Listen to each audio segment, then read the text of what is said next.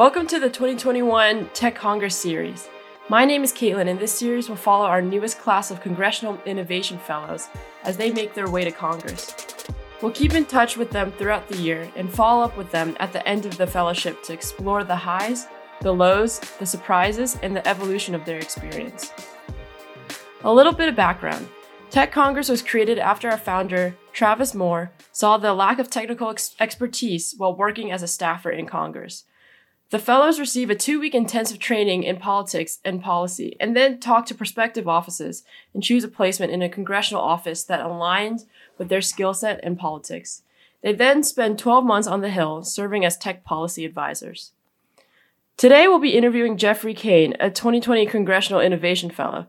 Jeff has written for several papers, including The Economist, The Wall Street Journal, Time, The New Republic, and Foreign Policy, focusing on how tech has upended our lives here at home and abroad. Jeff will be working with the minority staff of the House Foreign Affairs Committee for his fellowship year. Jeff, how you doing? Very good. Thank you for having me, Caitlin. Awesome. To kick things off, we'd love to know, where'd you grow up, and how did that location where you grew up and how did your childhood influence your interest in tech and journalism? So I actually grew up in two places, in Los Angeles as a young child, and then my family moved to Chicago a little later. And from a young age, I was very interested in PCs. This was in the 90s. I was interested, I must have been in fourth grade. And I just remember coming home one day and my dad was setting up our first internet connection. This would have been 1996. And, he had installed Netscape, and, I was playing around with it, and I just thought it was so fascinating how you could turn on this computer and just access anything, basically any piece of information worldwide that had been put online at that point. And, just email, like all this stuff was very new back then. And I was a kid who was always into books and reading. And I sort of saw the early internet as an extension of like the way that we would gather information before, like going to the library. So I really did see that as an exciting development. I made my own homepage. I learned to code, learned HTML, learned some early basic JavaScript. These early internet focused web languages that you could use to build websites. And from there, I never really gave up, my passion for technology. I mean, I was always kind of interested in, the new products, the new iPod, the new iPhone. I was always interested in trying these things out and learning about how they worked, learning like what is the semiconductor inside them, what kind of display do they use, how did these technologies, display technologies, how did they function? So, I always had this technological angle that I was approaching my own studies from. The other big event that really shaped my upbringing was 9/11. And I think that many people from my generation, the millennials, would say something similar. I was actually on track maybe to enter a more technological field as I was going into college. But when 9/11 happened, I realized how much of what happens around the world really has a major impact at home in the US. And so I decided in the end to study international affairs, and I attended the George Washington University. So I've always been in these two spaces. I've always been, a bit of a technologist, a bit of a writer, writing about international affairs in particular. And that's really something that I picked up when I went overseas for the first time. So my first assignment was in Cambodia as a foreign correspondent. I was covering a genocide tribunal. So the Khmer Rouge, they were a genocidal group that had taken power in the 70s. And in 2009, Cambodia and the United Nations were finally beginning to hold a tribunal that would hold at least 4 people accountable for crimes against humanity. But while I was covering this topic, I was also traveling around the region, and I was picking up stories in China, in both South and North Korea, in Japan, also in the Middle East. I had been to Turkey, I had been to Russia, and I kept noticing this vastly emerging trend of technology as a tool for either building democracy or attempts by a government to tear down democracy, to get control of it, and to hack the phones and seize the phones and arrest the protesters. I really noticed in those years, it was kind of around 2008 to 2011 or 12, that technological questions were becoming completely morphed together with questions about, how diplomacy is going to be carried out in the future, and what does it mean to be a democratic regime versus an authoritarian regime. There really wasn't much of a separation anymore, and that's really what brought me into tech policy. I mean, I think that now we've reached a stage where, technology policy is policy. Every element of policy has a strong technological element, and so that's really what brought me to the program, and that's what really, made me excited about it. No, it sounds, given your background, that technology was in your bones. Sounds like from childhood it was something that was really a huge passion for you, and your foreign affairs experience sounds like it really blended well with your passion for technology. But I also wanted to backtrack and talk a little bit about your time at GW. I know you attended GW on a music scholarship. So what actually made you go from studying music to becoming a tech foreign affairs journalist? So I actually come from a musical family. My grandfather was a classical composer many decades ago. So he was the musical director of the NBC, and he had toured with choirs, with the Chicago a cappella choir. Played at the White House. In his day, he was very prominent, and that's a musical legacy that really has continued in my family. So when I was young, my parents put me on a piano. I was 4 years old, and it was my grandma, who was a piano teacher, sat me down on the piano, started teaching me it, and from there, most kids, as they go through the musical curriculum of most schools, you're encouraged to take up a second instrument, usually a horn of some kind, and I chose the trombone. That's actually what my dad played. And from there, I really got into jazz, a mixture of jazz and classical. I also played in some hip hop bands and R&B. I mean, I had a wide spectrum of different styles that I was interested in. So, throughout my teenage years, I also was very interested in music, and thought about maybe pursuing that, as an undergraduate. But in the end, just decided not to, because I just decided I was more interested in the international affairs field. So what I did is I went to GW. I declared a minor in music, and I had a focus on jazz. So I was playing in the jazz bands, and I was playing around town with college groups. And then I declared my major in international affairs, and I also actually had another major in anthropology, which is similar to international affairs. So it's easy to blend those two without having to be too overworked. But the thing is that, I think it's easy to forget that, music, and like the way musical systems are set up, it's very similar to mathematical systems and technology and computer science. Like a lot of people I know who came from musical backgrounds, they entered either math or physics or something very technologically focused. I mean, I have one friend who became a quantum physicist, which is, one of the most mind-bending, difficult topics I could ever imagine. I mean, I just can't even imagine getting through college studying that. But a lot of musical people do enter into these fields just because the way musical structures are set up, the way the system works, the way harmony works, the way chords work, the way, all these things work, really, it sort of has a similar mindset to, if you want to learn computer science, you want to learn how to program and code, there's a similar, like a parallel way of doing things. And I always found that kind of interesting. Like I would be, in college, and I'd be in the music class, we'd be studying music theory, and then I would go to, I took one intro to computer science course. I mean, I actually didn't study a lot of technology in college,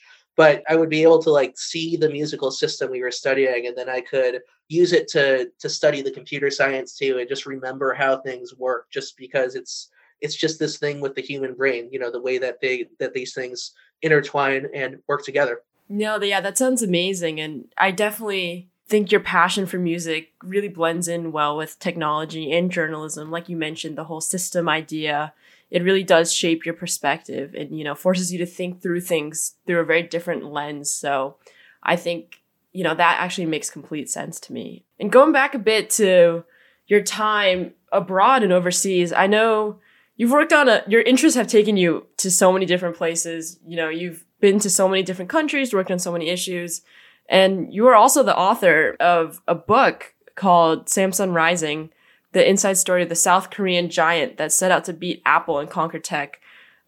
which resulted, from a lot of your coverage and your work overseas. Can you talk a little bit about the book and why you felt compelled to write it? Sure. So when I was overseas, I lived for 5 years in South Korea. I had become, you could say, a Korea specialist for a while. I was with The Economist there. I was with Time Magazine there. And one of the things that I just found fascinating about South Korea is that it is one of the big technological success stories of the world. It's a country that had emerged from absolute dire, gut wrenching poverty only about two generations earlier. I mean, we're talking the 1950s to the 1980s. Korea, for a while, was one of the poorest countries in the world, even poorer at one point than North Korea, its main a communistic enemy. And like I had been studying the politics and the economy and the technology of Korea, and I found it so fascinating how this miracle could happen because of the preeminence of only a handful of companies that dominate over this economy for both good and bad. So Koreans call their country the Republic of Samsung, and when they say that, they're only half joking. So like if you go to Korea, you could literally just wake up in the morning and have a Samsung made microwave breakfast in a Samsung microwave. You could hop in your Samsung car after you watch your Samsung television and go to work. And your job is at Samsung Electronics. You have your Samsung smartphone. Everything you use has a Samsung semiconductor. You can live in a Samsung apartment. You can get married at a Samsung wedding hall. Samsung even has a hospital. I mean, you could, like your kids could be born there. You could even die there. And literally, you can go to a Samsung managed cemetery in Korea. So, like, literally, you can live your entire life from cradle to the grave on Samsung. And this company makes up about 1/5 of all of South Korea's exports. So the equivalent would be like in America, if we were called the United States of Apple. And, just imagine if when Steve Jobs were alive, he had a direct line to the White House and he could call President Obama and, tell Obama just to pass this law, do that. And, let's say Steve Jobs were a convicted criminal, but Obama decided to pardon him for massive corruption and white collar crimes because he's so important to the nation.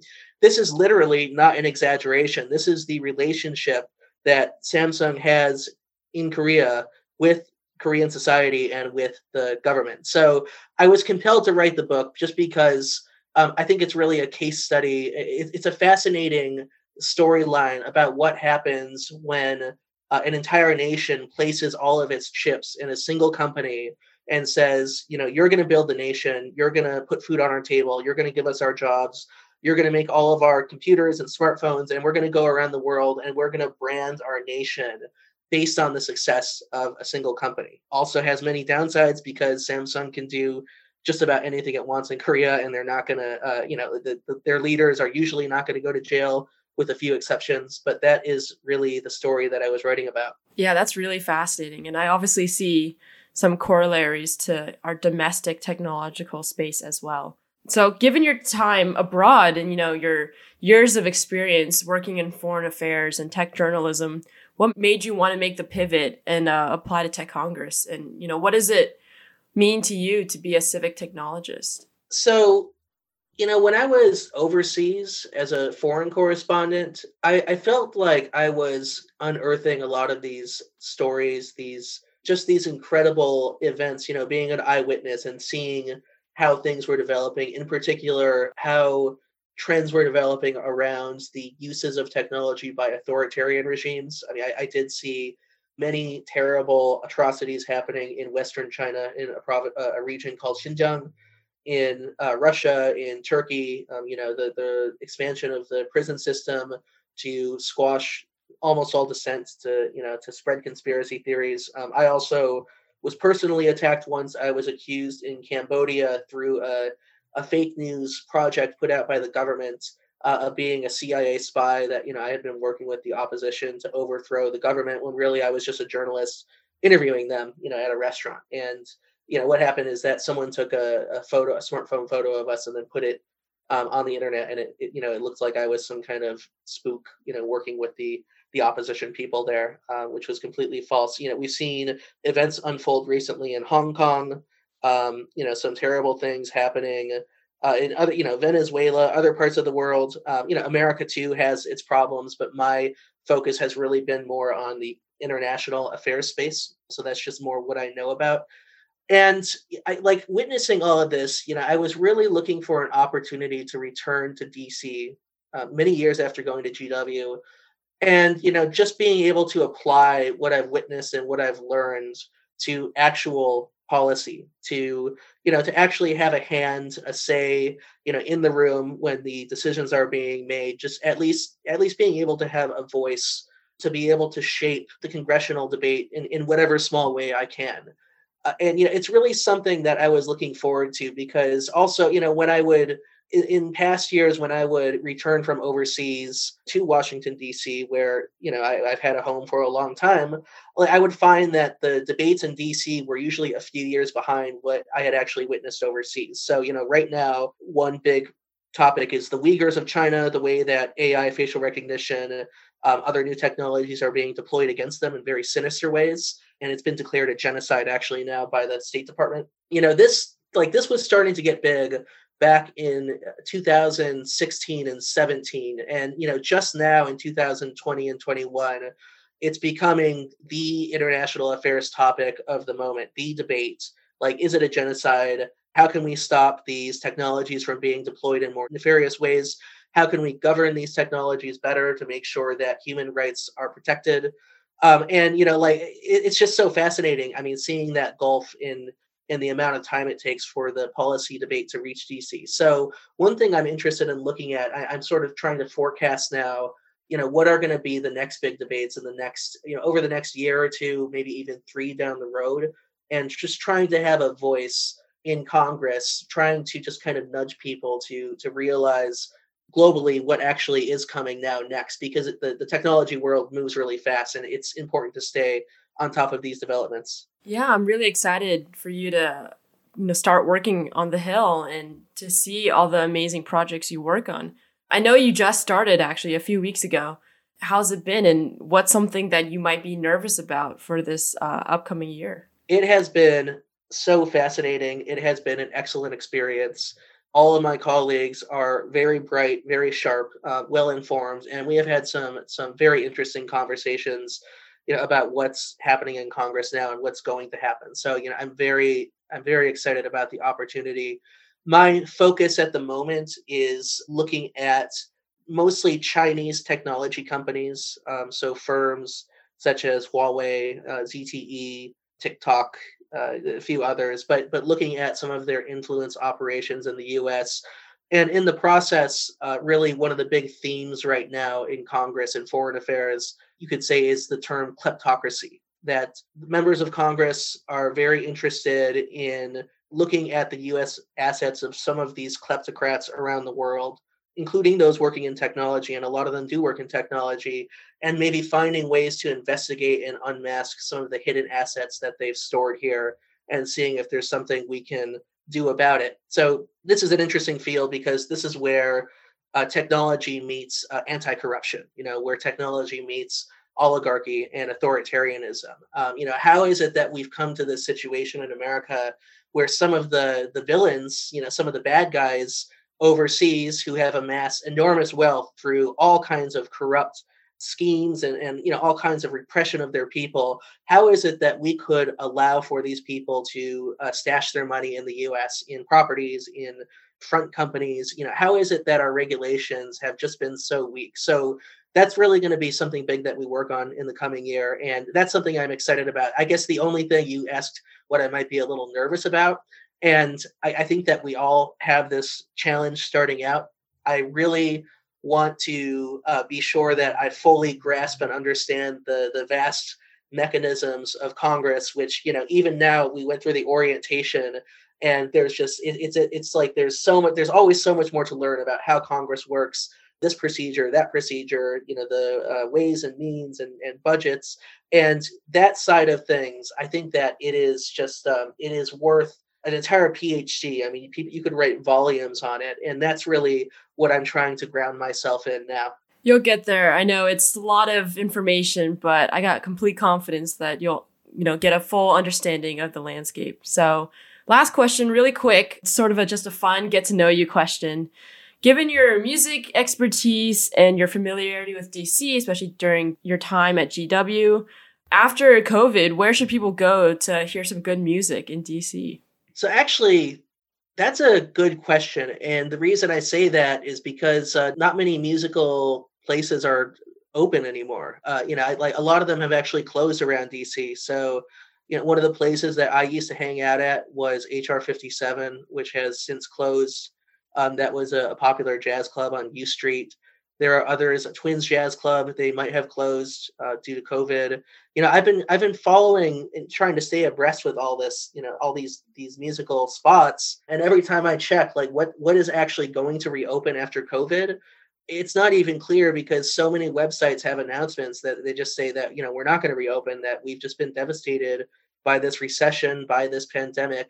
And music, like having a music club, it's an expensive endeavor. Like bringing in a band every night and bringing in enough of an audience to cover those costs and to make it worthwhile. I think that of all the different nightlife hangouts, if you were to compare regular bars and clubs versus like a live music jam session, those live music spots are the ones who are going to be hit the hardest. And sadly, by extension, the musical community. I have a lot of friends who are musicians and artists of other fields who have just been devastated. I mean, because you can hold a Zoom concert, you can perform online for however big an audience you want, but the sad reality is that most people don't want to pay for a Zoom concert. The sound quality is not as good. It's more like you're at home in your pajamas. You're not like getting dressed up and going out and having fun paying the cover fee.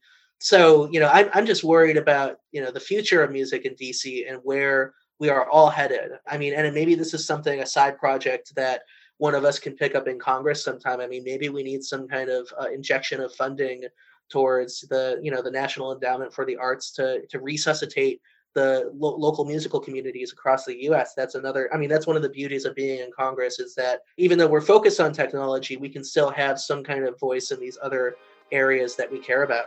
Yeah, I hope the music community returns to DC as well post-COVID. So yeah, that's it for now. So follow our Twitter at Congress Fellows to keep up with Jeff's adventures throughout the fellowship. Special thank you to Jeff for taking the time to participate in this podcast today. Thank you to New America's Open Technology Institute, Tech Congress founder Travis Moore, Senior Advisor Brooke Hunter, and the New America production team for their continued support.